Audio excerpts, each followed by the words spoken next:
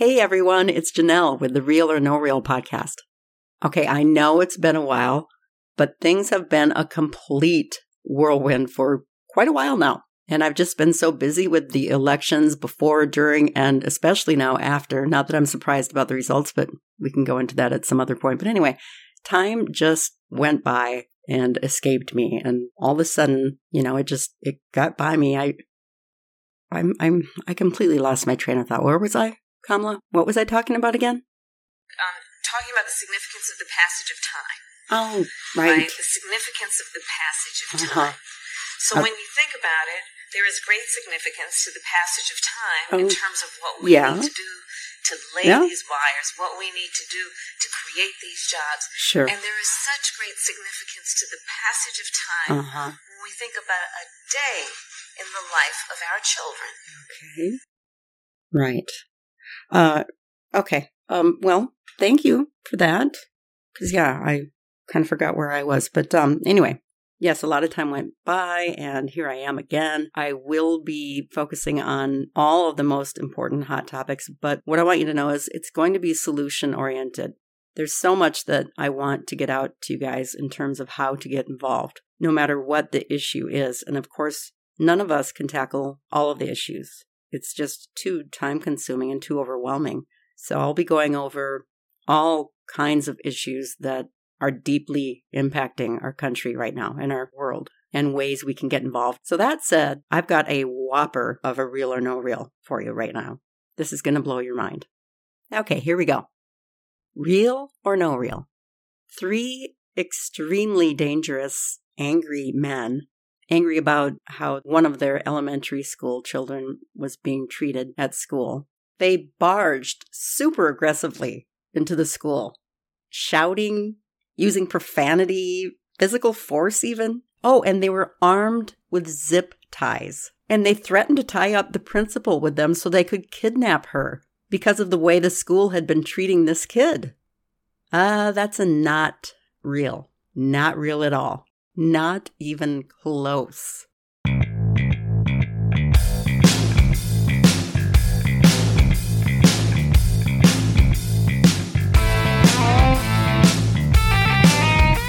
So I'm going to give you the story about what really happened. But before I do that, I want to give you a little bit of a background on one of the men involved, who has become a good friend of mine. And I can tell you, beyond a shadow of a doubt, he is a good, solid man who just wants to help and has done so repeatedly with his community, his family. He helps people. He's as morally and ethically sound as you can possibly get. So let me give you a little bit of background about Kelly. Jackie, are you here? Where's Jackie? Wait. I didn't think she was going to be here to help make this. Joe, there is no Jackie involved. I think Jackie's dead, actually. No Jackie in this story. The Jackie you're looking for is dead. Sorry.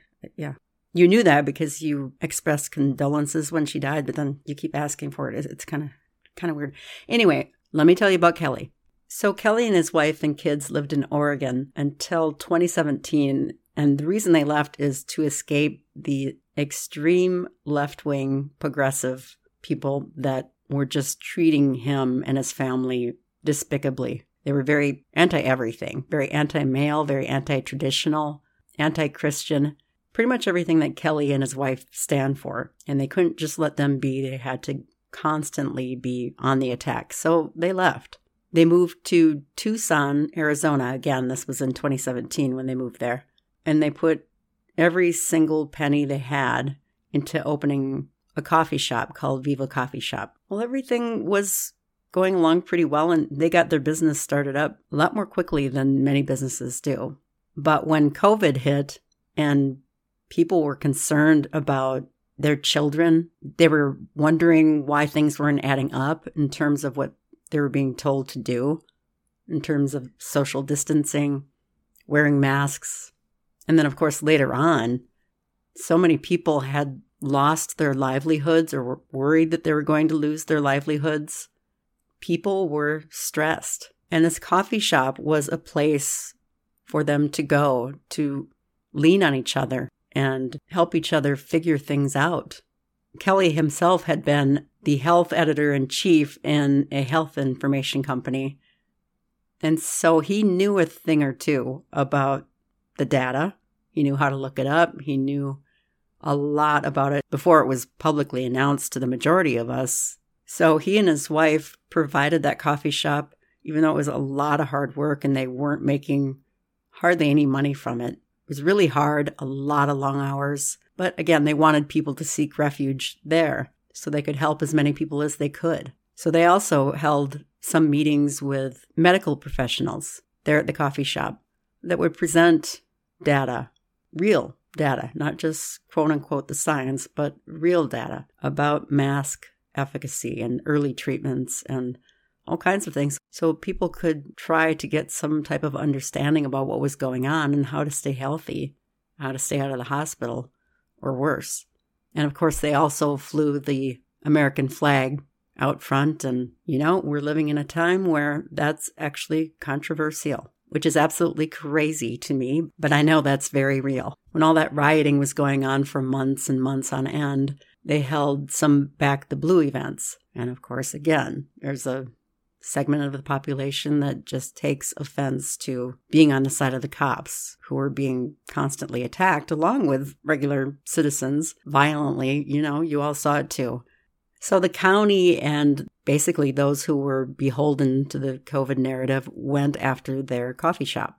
The health department actually had listed them as not being compliant, and they actually had passed the compliancy test. So they contacted them and they said, oh, our bad, but that's going to take 2 weeks to take that off of our website. So in the meantime, they were attacked online and given poor reviews from people they had never met, and they were pretty sure they had never served at their coffee shop. There's more to the story about the coffee shop, but what you need to know is that they weren't making much money from it at all. It was really a lot of hard work, and they were doing it to provide a service to the community, which was something that the community really, really needed and were thankful for at the time. And unfortunately, they ended up losing the coffee shop. But let's get back to what really happened at the school. So the day of the school incident, he received a frantic text from a friend of his who had a child in the school who was being assaulted because he wouldn't wear a mask. And the father had told him not to wear a mask under any circumstances because he had learned that they were very harmful, in fact. Not just were they not helpful, but very, very harmful for kids especially. But the school forced him to wear the mask, and they said they were going to quarantine him. And so it turned into something bigger. This did not sit well with his father, and he felt that his child was being mistreated. So he wanted to go to the school, and Kelly, along with another guy, wanted to go there and support their friend and see what they could do to help him and stand behind him. So I think they got there at separate times. I think Kelly got there a little bit later than the other two, is my understanding. Doesn't really matter. What matters is he walked in, and this is all on video, by the way. A long, I think there's like an hour and a half or so of footage, enough footage that you can see exactly how they all entered very calmly. Now, Kelly, when he walked in, he forgot to sign in. He was just told to go right to the principal's office, which was right there. And they never stopped him and said, you need to sign in. It wasn't like that. So he went there and they talked to the principal for quite a long time about their concerns. Again, you can watch the video. None of them were ever violent, aggressive, posturing themselves in any way. They were sitting the entire time, actually. They weren't threatening. They definitely weren't shouting. No profanities used. And on top of it all, most certainly did not have zip ties, nor were they planning to tie this principal up with them and kidnap her. Yet that's what the school spread all over the media. I'll get into that in a little bit. So while they were there, Kelly called a state senator for advice on what to do. And the senator told them to ask the school to provide a written document with their COVID policy because he was told they could sue and were told to leave after they received it, which they did. That took a while to get that document. There was a lot of waiting involved, but again, really a calm, cool, collected situation. Nothing like the picture that the school tried to paint. And by the way, the fathers were the ones that called the police, and the police said they wouldn't come because it was too controversial to come to the school. But it was the fathers that called the police. It wasn't the school. The school ended up calling the police after the fathers had already left. So as a result of the school calling the police, 3 days after the 3 fathers were there, I think it was 5 cops that showed up to Kelly's home to issue him a ticket. The ticket was for criminal trespassing. And this all tied back to the fact that he hadn't signed in when he walked into the school. Again, all on video. And in that video, too, you can just see them from their angle, just having a discussion with the teacher. She didn't look scared. At most, she looked slightly annoyed, but she did not look scared. Definitely not terrified. I saw no zip ties. Anyway, it's just disgusting because there's a video of her talking to the media and throwing out all these terrible accusations about how scared she was. And, they attempted to kidnap her with zip ties. It's just, they were using profanity and physical force, all these things that did not happen. As a matter of fact, it was established in court and affirmed by the prosecution that Kelly did not attempt to do a citizen's arrest, state that he was going to make a citizen's arrest, use zip ties, threaten to use zip ties, make any move towards staff that could be considered threatening, do anything in any way threatening, make any verbal threat, shout, or use profanity. All of that was established in court, that he didn't do any of those things. Of course, once a school gets together with the media and passes out this story far and wide, it's hard to get your own individual story out. And that's why I feel the need to help Kelly spread this story far and wide. There's actually a video of AOC interviewing this principal, and they're both constantly wiping their crocodile tears. It's just so disgusting, the lack of moral character you have to try to pull this off. I did want to make a quick note that I forgot to mention earlier. Kelly didn't have kids in the school at the time that he went with the other fathers to help them. He and his wife had already pulled them out due to the COVID policies and the CRT and all that indoctrination being taught in their schools.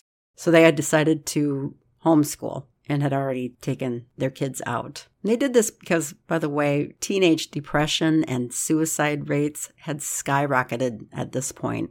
But again, he cared about his friends and still had friends and family with kids within the school and the school district.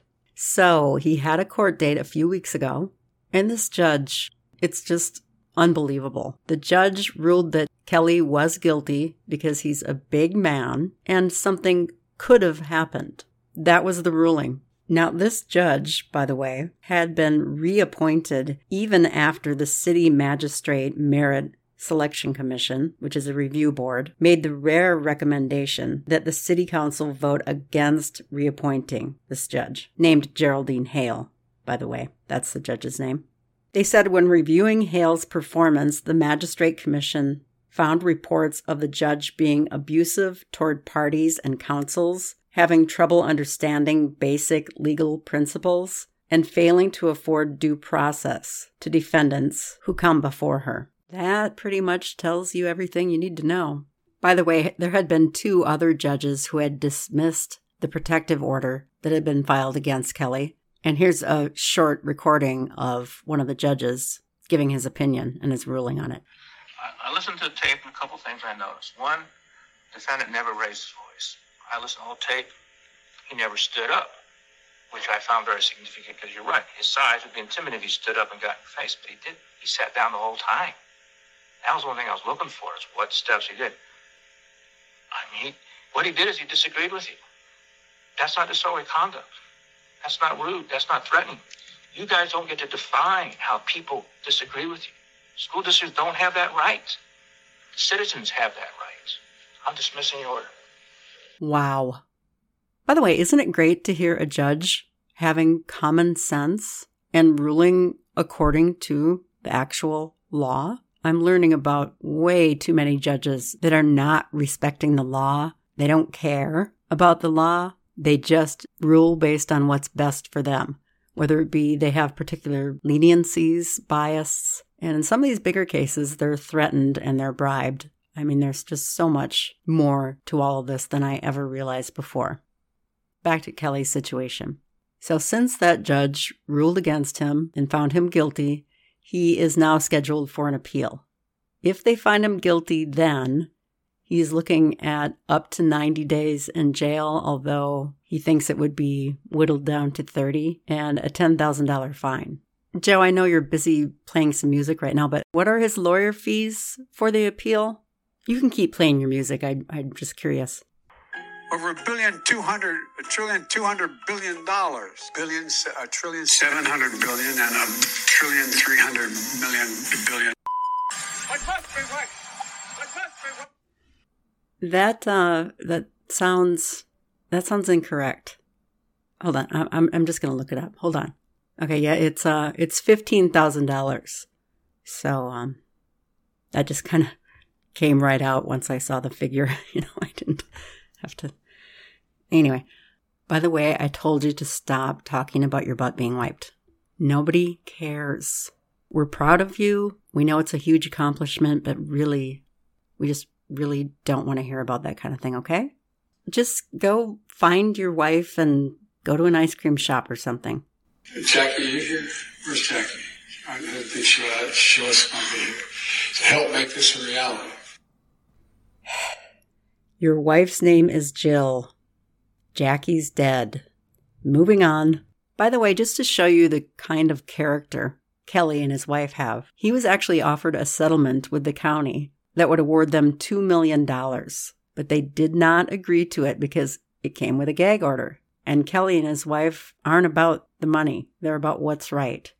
It just says so much about his character. They could have easily have taken that money and gone and lived a pretty comfortable life, much less stressful. So here's the important part. I know we're all being stretched thin with inflation and high prices everywhere, but if you can just donate a teeny tiny amount, $5, $10, whatever you can afford. Kelly and his family have been vilified and demonized for far too long. So I'm asking for your help. If you are willing to, I'll have the link in the notes, but it's linktapgo.com/Kelly. And he says what he'll do with that money is obviously to help pay the lawyers. And he wants to file a civil suit against the city and the media for what they did to him, and then put the rest of it toward people that have lost their businesses, their houses, everything that has been lost. He wants to be able to help those people rebuild their lives too. So again, that just tells you what a stand-up character he is. Also, he has a podcast called Freedom Talk, and his handle is @RealFreedomTalk. He really provides a lot of valuable insight. And for me personally, has just been very inspirational and hopeful and helps remind me to be courageous because we're all at a point where we need to do that. It's now or never, folks. And one last side note, he does write for the Epoch Times, which if any of you have read it, it's an outstanding news organization. They too have so much courage and have gone through so much just to try to get the truth out to people. So I'm not at all surprised that Kelly writes for them. Thanks for listening, everyone. Make sure to tune into future episodes too, because I know a lot of organizations, communities, and groups and sites that you can go to get involved and make a difference in any one of these issues or however many of these issues that you're willing to really dive into, get involved with, and help make a difference. So see you next time.